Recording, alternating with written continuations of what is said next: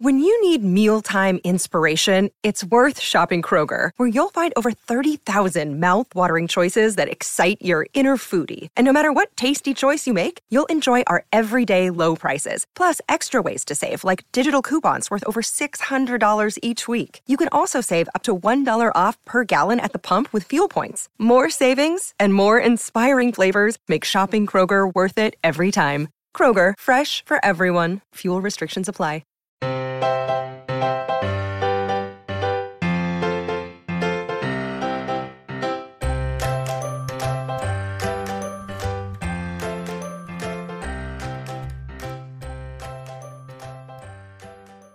Hello and welcome to the Professional Book Nerds podcast presented by Overdrive. This is Joe. Hi, hello. Before we dive into today's episode, just wanted to remind y'all to rate, review, and subscribe wherever you get your podcasts. You know, if that's Apple Podcasts, Spotify, wherever you listen, we'd love to see those ratings come through. If you'd like to follow us on social media, we're on Instagram, Twitter, and TikTok at ProBookNerds. And of course, you can email us, professionalbooknerds@overdrive.com, with your suggestions for the future, comments, inquiries, and more. We are so excited to hear from you. Remember, we will be off for Thanksgiving, so there will not be an episode on Thursday, Thanksgiving Day from us. We hope you enjoy the time with your family and celebrating the holiday here in the States. We will be resuming, of course, the Monday right after. But with all of that out of the way, let's dive into my interview with Justin Arnold.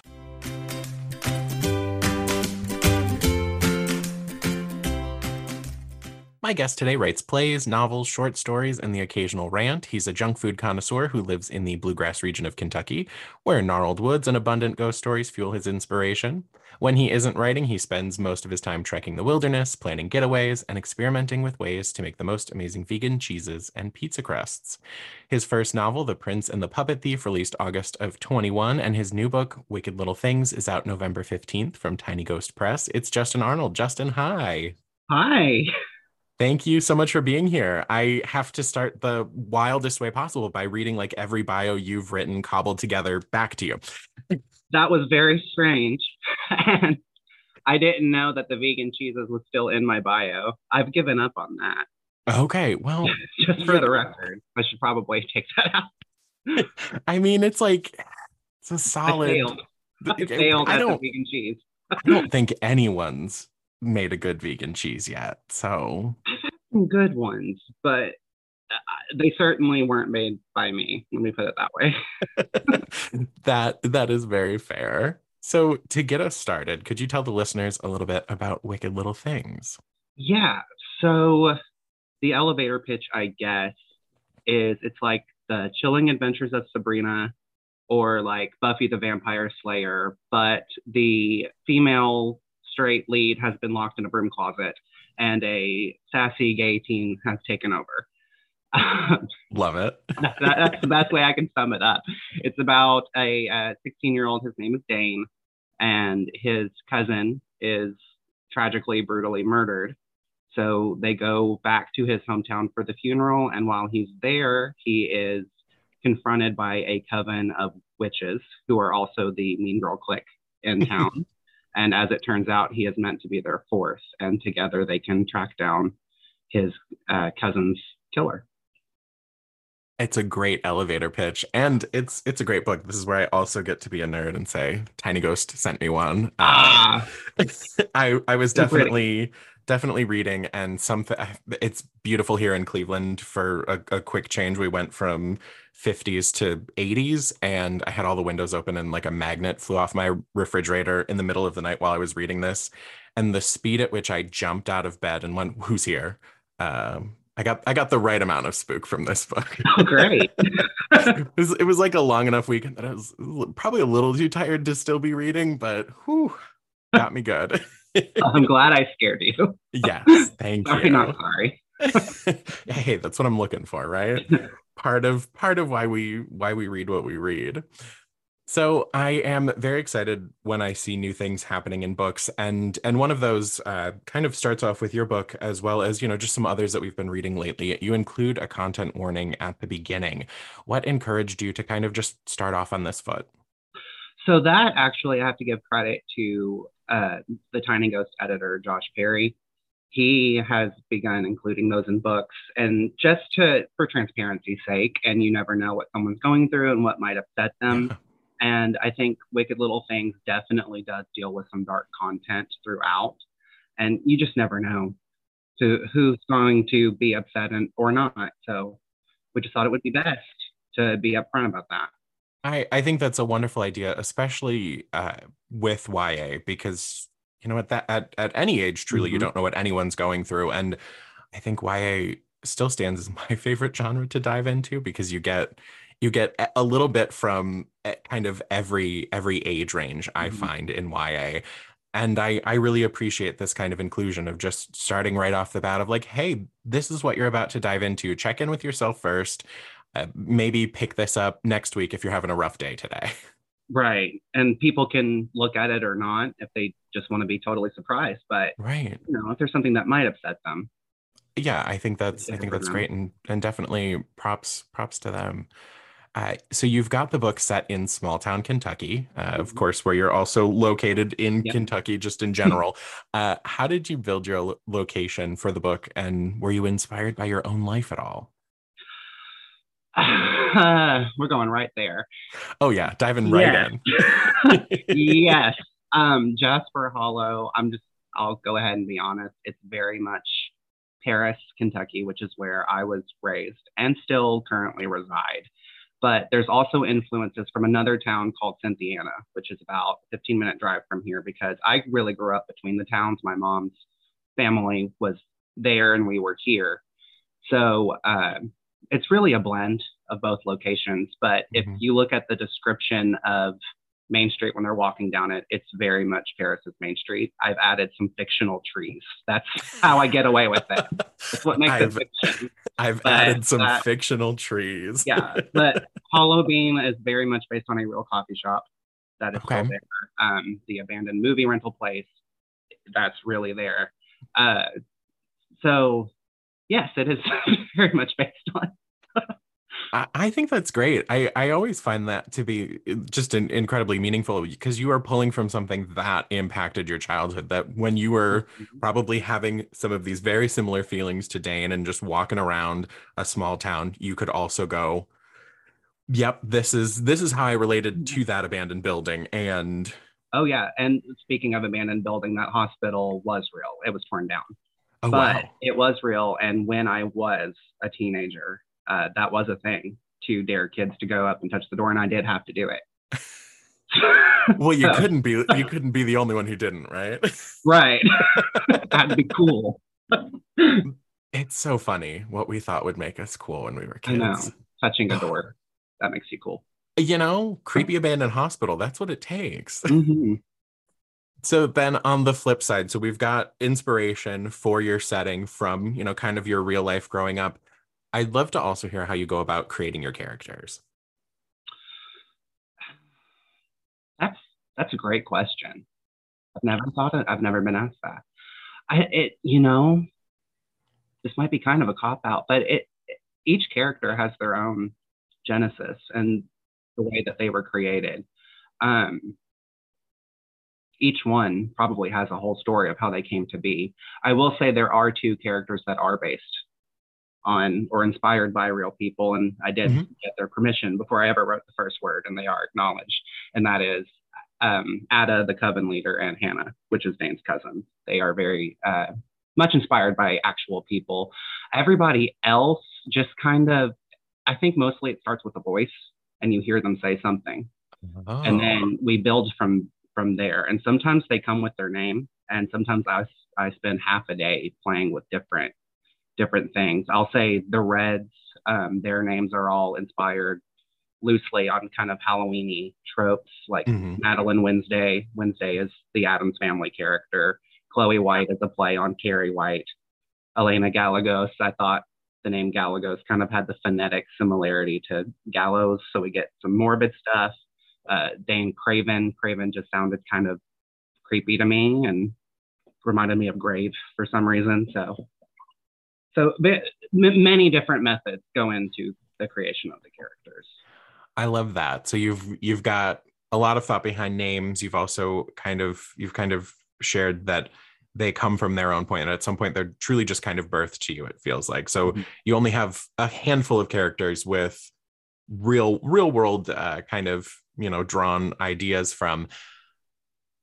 But that's interesting. How did you know that you were creating Dane? How did he kind of come to be your main character? I was hoping you'd ask, because this is my this is my big magical mystical author story where I get to feel special.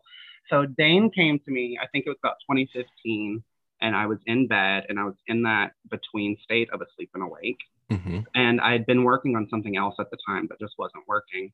And I just, again, this sounds like made up author story, but it's true. He just appeared. I could see him very vividly. He was in his red jacket, but all I knew was his middle name. I didn't know his first or last, and I did not know his story. And it took me a few years before I finally realized that he was meant to go in that idea I was working on at the time. Oh, wow. And that became Wicked Little Things over time. But he came, his appearance came first, and I just saw him very vividly. And he looked like he was in danger, and he definitely had like blood trickling down his forehead. I don't know where it came from. Maybe I watched a weird show or something earlier, but yeah, it was very weird. I can't tell you what led to that. But I know. I'm like, what was going on in 2015? Yeah, we hadn't quite reached a certain point in history. Right. So that's wild. I love that. He truly just kind of came to you out of nowhere. Yeah. And so if the idea for kind of like Dane and then the story building from around there started in 2015, how long were you working on this just in general, like from the point that it was an idea into then like once you started writing and now that we're near publishing? The earliest idea that I can say was probably maybe late 2013 or early 2014. And that began, there was a girl, red jacket, and she could talk to dead people. And there was, I can't say too much, I don't want to spoil, but there was the abandoned hospital and what was inside it. There was that. That was it. And yeah, and then Dane came along, and I tried him in different plots because it took me a while to figure out where he went. But I would say it was probably 2019 when it really started to come together. Okay. And it was 2020 when I started actually drafting what would be the book today. Wow. Yeah. That's quite a lot. Writing is so fascinating because you never know when you're going to get that idea, or on the flip side, when it takes, just so long for it to kind of all fall into place. So we've been dancing around Dane a little bit here. He is super relatable in that, like, not understanding himself yet, his emotions, but now he's also got the extra add of not understanding his new gifts. How did you decide on a fire starter as your main character? I don't know the exact reason I said, okay, he makes fire. I will say one of the inspirations, of which there were many, was Carrie. I'm a big fan of the movie, the book. I even loved the horrible musical. I love it so much. But just that image of her destroying prom and everything's on fire, and she's so angry because that is Dane. He has so much anger deep inside. It just made sense. And also, I kind of wanted that Carrie-esque image of him destroying things. I love that, because the difference between Dane and Carrie is the fact that he has control, at least to a point, compared to her kind of like losing it right at the end. Mm-hmm. But that's, yeah, I totally appreciate that. He's also coming to terms with recently being outed and his whole world knowing his truth. So we've got Dane's mom. She's kind of described as not really reacting kind of anything major in life in general. There's a lot of like, okay, well, whatever, we know, let's keep moving. What makes her react this way to just kind of many topics and emotions in Dane's life? I think really for Robin, she has seen so much at this point in the story that the reader doesn't necessarily know about. She's kind of desensitized to a lot of things, and she was always a witch, and it was never a secret in her upbringing. They never kept it a secret from her. So things are normal to her. And I think sometimes she forgets that they're not necessarily normal for him. And she doesn't really like to. Dane's very dramatic, and I think she's a perfect mom for him because she doesn't get dramatic and she doesn't feed into it. So I think, from a mom standpoint, that's your kid and they're being their dramatic little self, and she just doesn't stop and think, wait a second. She definitely has like the perfect energy of how you're supposed to react when a child is like an infant, of like, don't react or else they're gonna think that throwing food off the side of the table is funny. Right. Like, but she never stopped, and that is a great thing to point out, because initially I just was like imagining her having no trouble at all with all of a sudden her son is shooting fire out of his hands and checking in with him and saying like, how are your hands doing? How is this going? And that felt very normal to her. But when Dane is kind of sharing his experience of like, basically she has no problem with this, but why does she not react to anything else? That makes a lot of sense. She's just very like, well, this is just how life goes, and we're moving on. Right. She's really the only person who can normalize anything for him. She has to do it double time. It's like a great double whammy, and she is the right person to be handling it. Very calm. She's so chill. She's probably my favorite of all of the side characters. I was going to ask if you had like a favorite side and a favorite main, that people that really stood out to you. Yeah, my favorite main is, of course, Dane.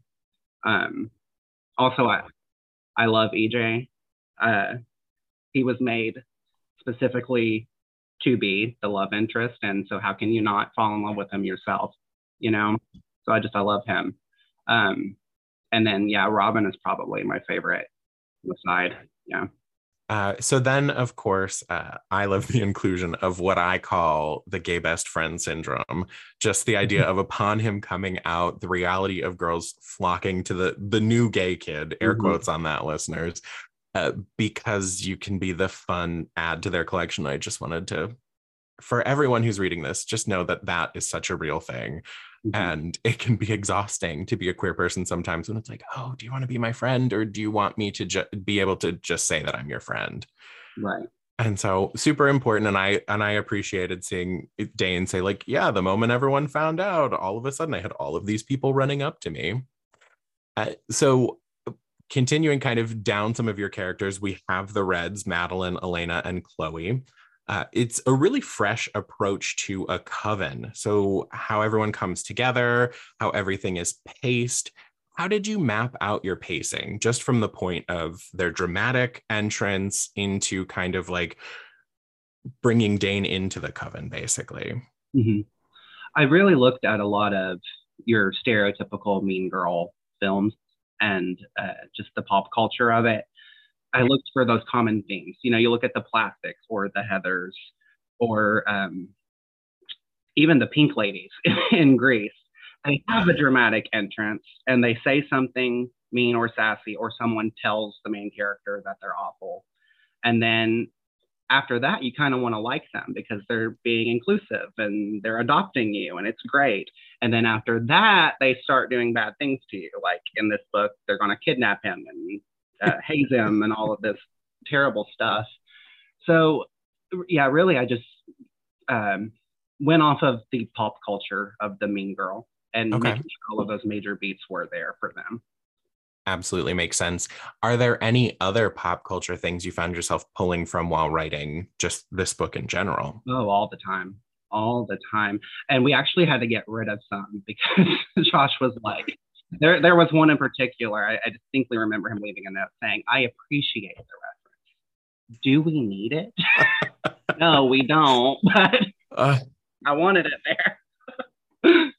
So there's so many. Almost everything is probably a reference to something. Yeah. You also are inspired by ghost stories a lot. Was there a ghost story that you pulled, or even like an urban legend that you pulled from for Wicked Little Things?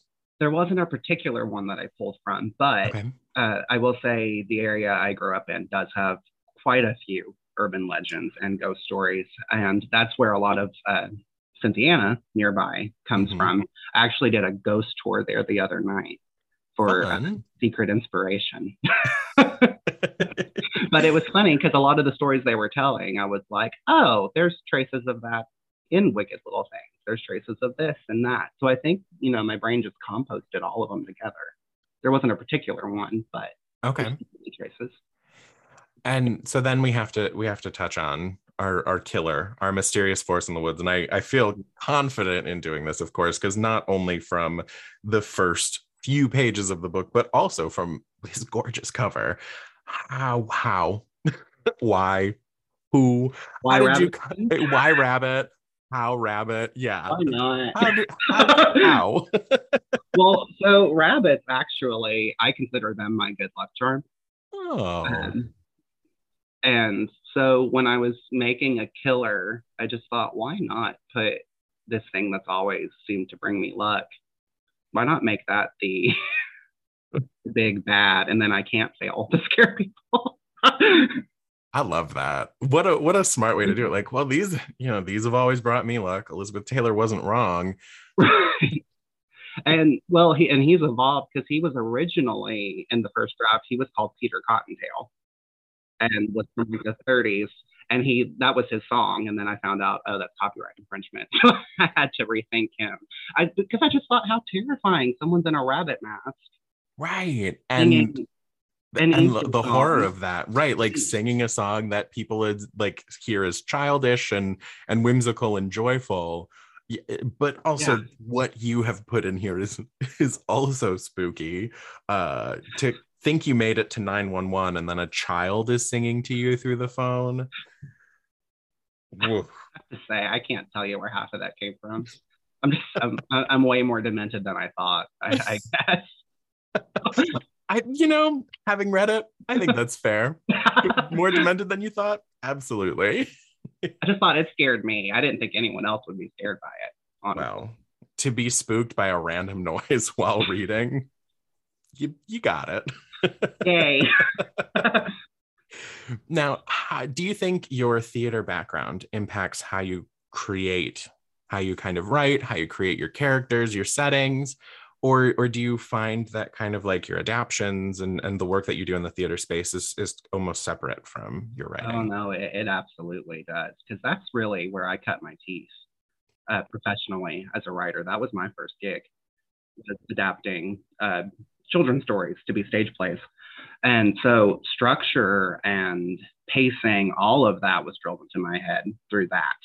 And that I've learned that's how I write books too, and it works for me. And I think that's also where there are moments in Wicked Little Things that are very theatrical and operatic in a way, and I think it's because of that. Absolutely makes sense. I can see those influences. I can see the we are leading you to a setup without feeling like you're being handheld. And that's the kind of beautiful piece of theater, but also just really great writing that has the ability to direct you in a way that makes you feel like you're on the journey with the characters and instead of, kind of anything too giving away. Since you were writing kind of for theater, you were doing children's stories into plays. Is that kind of what motivated you into the YA genre for writing? Just kind of that younger age group, or what brought you into YA? I always knew I wanted to write YA because when I like to say when I was a YA. Yep. I feel it. I was 16 when they call it the big boom in YA happened. That's when we got Twilight and the Fallen series and the Vampire Diaries and just all of that stuff. And that was big influence on me. And I knew I wanted to write before then, but then I knew I wanted to write stuff like that. Oh, okay. Yeah, I'm a 90s baby, so I feel it. The market of good YA didn't seem to exist for quite a long time. Yeah. And the LGBT market. Non-existent. Not at all. And what were some of your favorite from that big boom? What did you find yourself reading as a YA? At that time, I'll admit it, I was in the perfect barrel of fish to get poached with Twilight. That I was closeted in 16, and what could have been better? Here it is. It got me. I can admit that now. There was a time I never would have, but now I can. that was probably the big turning point for me. We actually just this year did a whole retrospective where I finally read every Twilight book and we talked about it on the podcast. And wow, I am surprised I didn't get hooked then. I am aghast that I was not. I mean, we all know it's not, the highest quality thing that ever was, but a phenomenon nonetheless. Yeah, you cannot deny the phenomenon or the appeal, or that now it's nostalgic, and so it's having this whole resurgence. Now a whole portion of my For You page is just Twilight nonsense. Right. Hello, everyone. My name is Matt Neglia, and I am the host of the Next Best Picture podcast, part of the Film Entertainment Awards website, nextbestpicture.com. On our show, we explore all year long what is possibly going to win Best Picture at the Oscars. We do this by conducting interviews with people within the film industry, holding weekly reviews of the latest theatrical releases, and on our main show, where we dive into various different topics, answer your fan questions, and also do our best to explore Oscar history's past in hopes that it will tell us something new for this upcoming award season race. We hope that you will join us on all of the various podcasting networks. We look forward to seeing you over at nextbestpicture.com.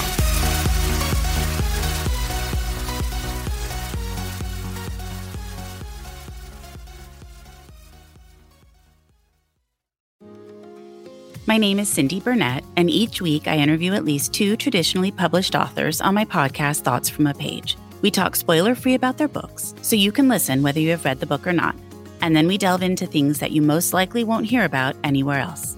The importance of the cover design, why they included various aspects of the story, personal details about both the books and the authors' lives, and so much more. You can find the podcast on every major platform and learn more about it on my website, thoughtsfromapage.com. Thanks so much for checking it out. What, just in general, is your favorite ghost story, urban legend?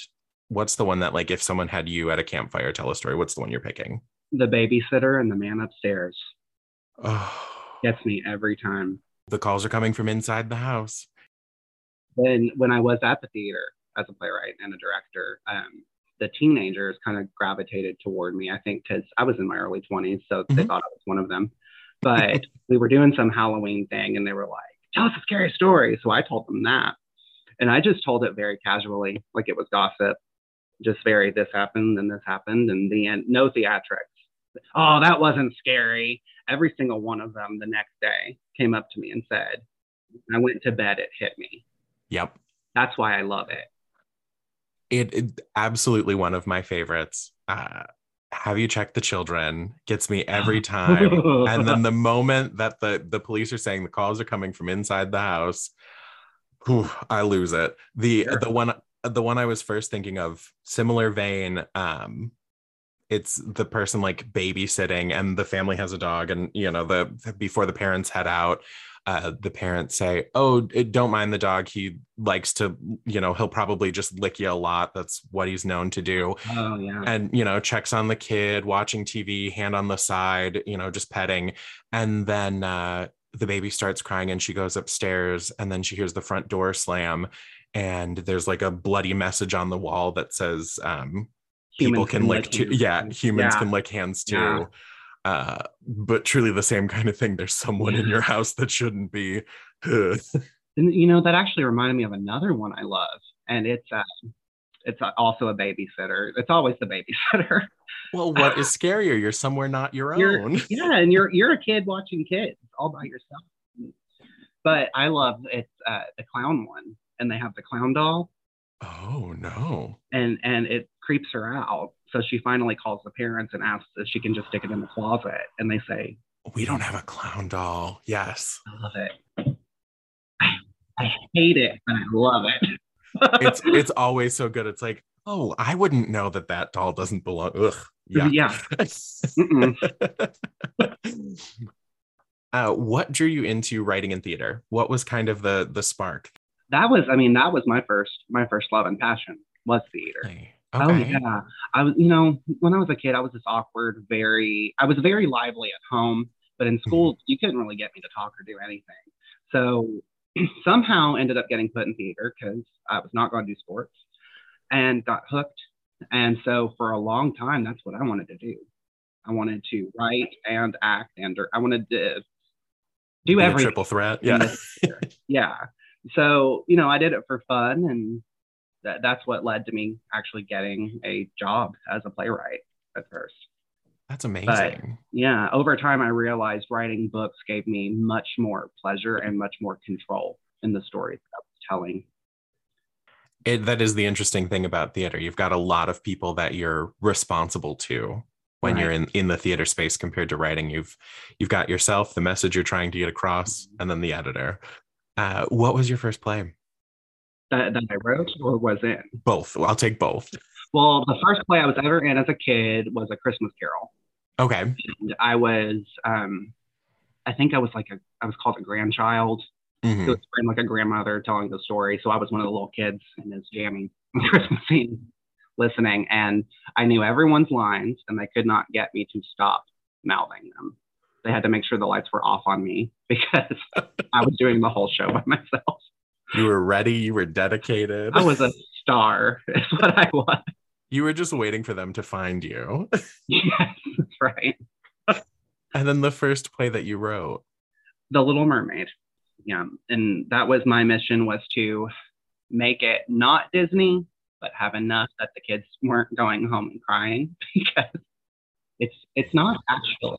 Yeah, the difference between Hans Christian Andersen and Disney are whew, yikes. And there is some creep stuff in that version.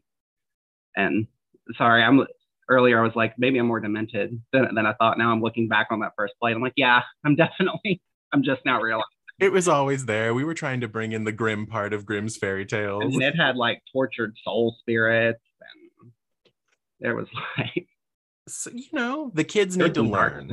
They do need to learn. There's like 1,000 references for everything. We can't all know them. So sometimes we just got to help people know that tortured souls and returning to sea foam. Like, and a lot of kids' stuff is dark. Mm-hmm. You mentioned you grew up in the 90s too. I'm sure you remember Labyrinth and Crystal and Return to Oz, all these demented, dark things that, looking back, aren't really for kids, but they are. I know where half of my nightmares came from. Absolutely. Yeah. I think something many readers are curious about is the actual process of querying and publishing. Like, you actually released a blog post today about it at the time that we're recording. What was querying like for you? So the querying process, it was a little different for me than I think is the general experience everyone else seems to have. I actually made a huge mistake when I first started querying. I was almost done polishing the manuscript, and I was maybe 10,000 words away from the end. And there was an agent, and I thought, well, I'll just go ahead and send it because I'm going to have the time to finish this. I sent it at maybe 5 p.m, and 8 a.m. the next morning, I had a pull request, which is great, but it wasn't done. And I remember I was at work when I saw that, and I had to step outside, and I literally just I squatted on the ground and put my head in my hands. I was like, stupid. But then I got to work, and I finished it, and I sent it over. And of course it was a no, because the ending did not have the love it needed. But I just kept on querying, and it got, I want to say, maybe 6 or 7 pull requests. Oh, wow. In a couple of months. That's amazing. Yeah, it was incredible. And I sent that off to all these agents and a couple smaller publishers. And of those, all of them were R&Rs, which is a revise and resubmit. Mm-hmm. And two or three of those were actually offers. Oh, wow. And yeah, and met with these people, and for one reason or another, each one was different. Something in my gut just told me, no, say no, say no, say no. So I did. And I kept working on these R&Rs. And there was one in particular from an agent who was very enthusiastic and gave great feedback and told me, if you do this, this, this, and this, I want to read it and let's discuss it. And so I did that. Meanwhile, that's when I find Tiny Ghost Press. And something in my gut said, send it to them, even though I was working on these R&Rs and I'd stopped submitting at that point. Their first book hadn't even been released yet, but there was something that drew me. Just knew. Yeah. So I sent the query and the sample, and that got a request from Josh. So I sent it to him, and I was doing an edit at the time, actually, and I was like, it happened again. I wasn't done, and I was like, you got great timing. I'm doing this edit, and then because I learned that time, don't pretend like you're not doing that, and just be honest. And so I finished that and sent it to him, and I also sent the R&R, which was pretty much the same with some differences, to that agent. Well, the day after I send it back to that agent comes the offer from Tiny Ghost Press. So for me, timing was always insane with this submission process. There was not the agonizing waiting for me, and I know that's a very different circumstance. I don't know what was in my favor for it, but it was very quick. And when I saw his email, of course, I was so excited. I did it again. I went down on my knees, head in my hands. Why just? But what a great problem to have. An amazing problem to have. And like, the world of publishing is notoriously slow. So for you to send, with 10,000 words left, like, realistically, you had time to edit, finish and edit all of that before they would typically ask. So like, maybe rabbits were the right choice. I think so. You had the luck ready. It was ready. It's never going to happen again, but there it was this time. You never know. You've got witches in this book. You've got ghosts. You've got paranormal murder mystery vibes. We've also seen this book described as The Craft meets Mean Girls. I'm with you. I'd maybe argue Heather's even more so. What kind of movie are you snuggling up to in the Halloween season? Oh, a few. Okay. I actually really love the old Disney Sleepy Hollow cartoon. Yeah. I watch it every year. That's what I grew up with. Hocus Pocus. Yep. I love It. Yeah. And Children of the Corn, Pet Sematary, really any movie based on a Stephen King book I really like. I love the Tim Burton Sleepy Hollow. I love Halloween Town. I love Halloween Town. Every year you will catch me watching that. Yeah. How can you not? It's just perfect. When a movie is perfect, what else do you have to do but watch it over and over again? Like. All right, I mentioned it already, but this cover is rad. Can you tell me what the process was like to reach this design? Well, I mean, like, it's so cool. I know. I actually have my copy right here too. For everyone at home, we're sitting here. We're just both staring at the book right now. Yeah. So after I'd signed the book with Tiny Ghost, we talked about just cover concepts, and I had to write up some descriptions of the characters, some things I'd want to see or not want to see. And I also had to go out and find covers in different styles that I liked, that I thought kind of fit a similar vibe, and found them. But I wasn't really seeing exactly what I had in mind, but I didn't know what to call it. Yeah. So I just, put my hands up in the air and sent it. And then Josh comes back and he's like, these are great. I was thinking kind of like a comic book inspired. That was the phrase that I couldn't think of, comic book. It's very like the old Sabrina comic or the old Archie comics. That's where that inspiration came from. I just didn't know what to call it. So I'm glad he did. I see that now for sure. Yeah. And then he found the artist, who is Leo Pressland, who obviously must actually have magic, because look at right. Well, down to like how you described Dane the first time you saw him in 2015, like when the character came to you is what's right on the cover. I cried really hard because that's my son. Right. There he is. Right. And now I don't know how I don't know how they did it. because that's literally what I saw all those years ago. That's him. It's such a translation, because this looks like someone that came from some, like you described, like you said, your son to him and or to the artist, and they were just like, okay, well, we'll make that happen for you. Yeah. I'll forever be amazed by this artist. Hopefully, for the next book, you can work with them again for another amazing cover. Come design my whole life, please. Right. Please make art for me to put in my home. Right.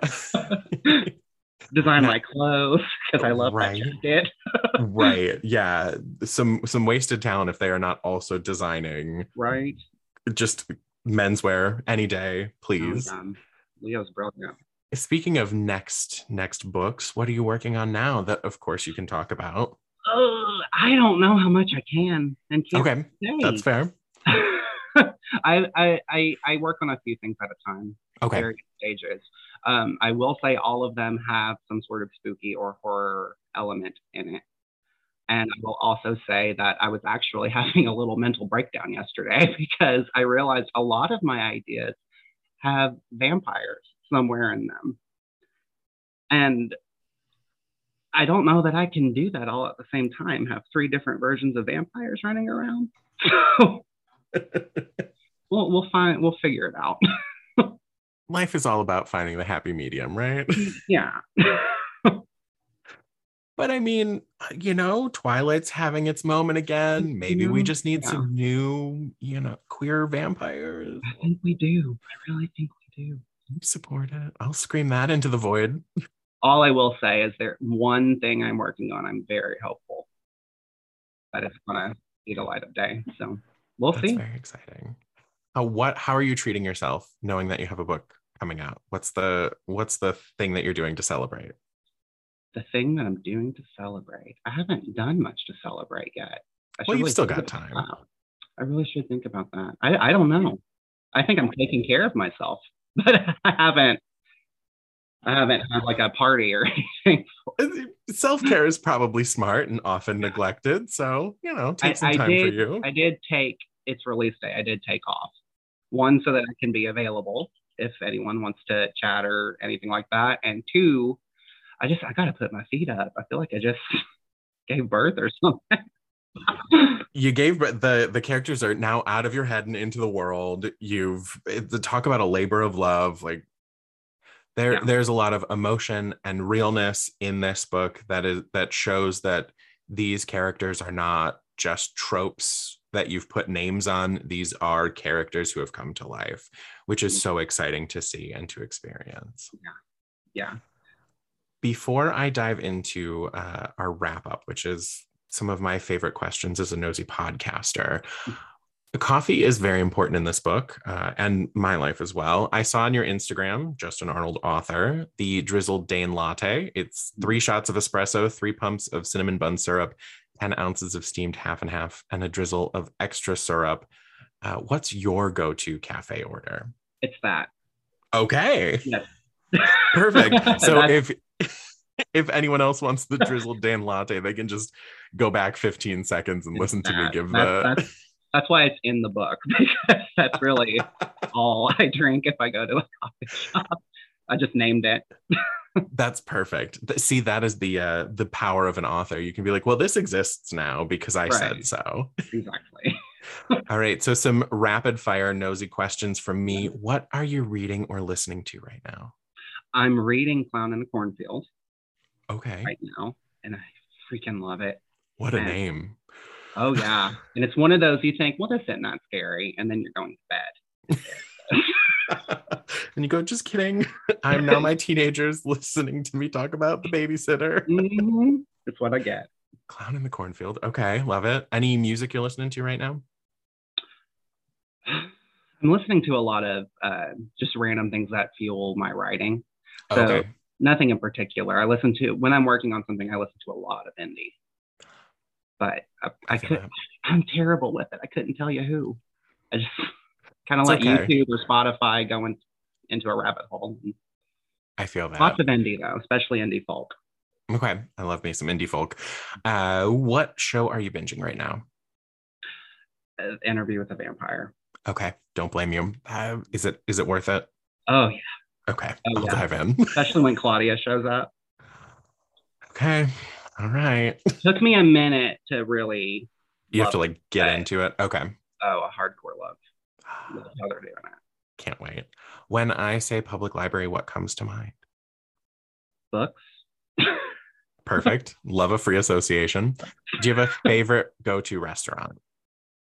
I go to Rose and Thorn Pub quite a bit, which is here in Kentucky. All right. I get to travel for work, so you never know when I'll be in Kentucky and need a restaurant recommendation. It's a great little place.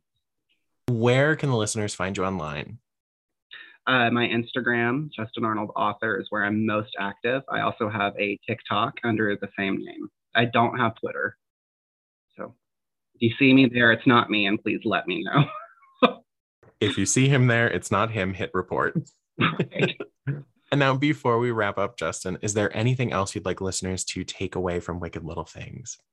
I hope they read it. I hope they enjoy, and let me know, please. Absolutely. Well, listeners, you can get Wicked Little Things. It's out November 15th, wherever you get your books. And Justin, thank you so much for taking the time to talk with me today. Thank you. It's been a blast. Well, everyone, thank you so much for listening. And as always, happy reading. Readers can sample and borrow the titles mentioned in today's episode on Overdrive.com, and our library friends can purchase these titles in Marketplace. Professional Book Nerds is proud to be an Evergreen Podcast signature program. To learn about other Evergreen podcasts, visit evergreenpodcast.com. Our podcast is produced, recorded, and edited by Emma Dwyer, Jill Grunewald, and Joe Skelly, and presented by Overdrive. To learn more, visit professionalbooknerds.com. Are you tired of seeing your teen or young adult struggle on a path that clearly isn't the right fit? Is your teenager confused about which direction to take after high school?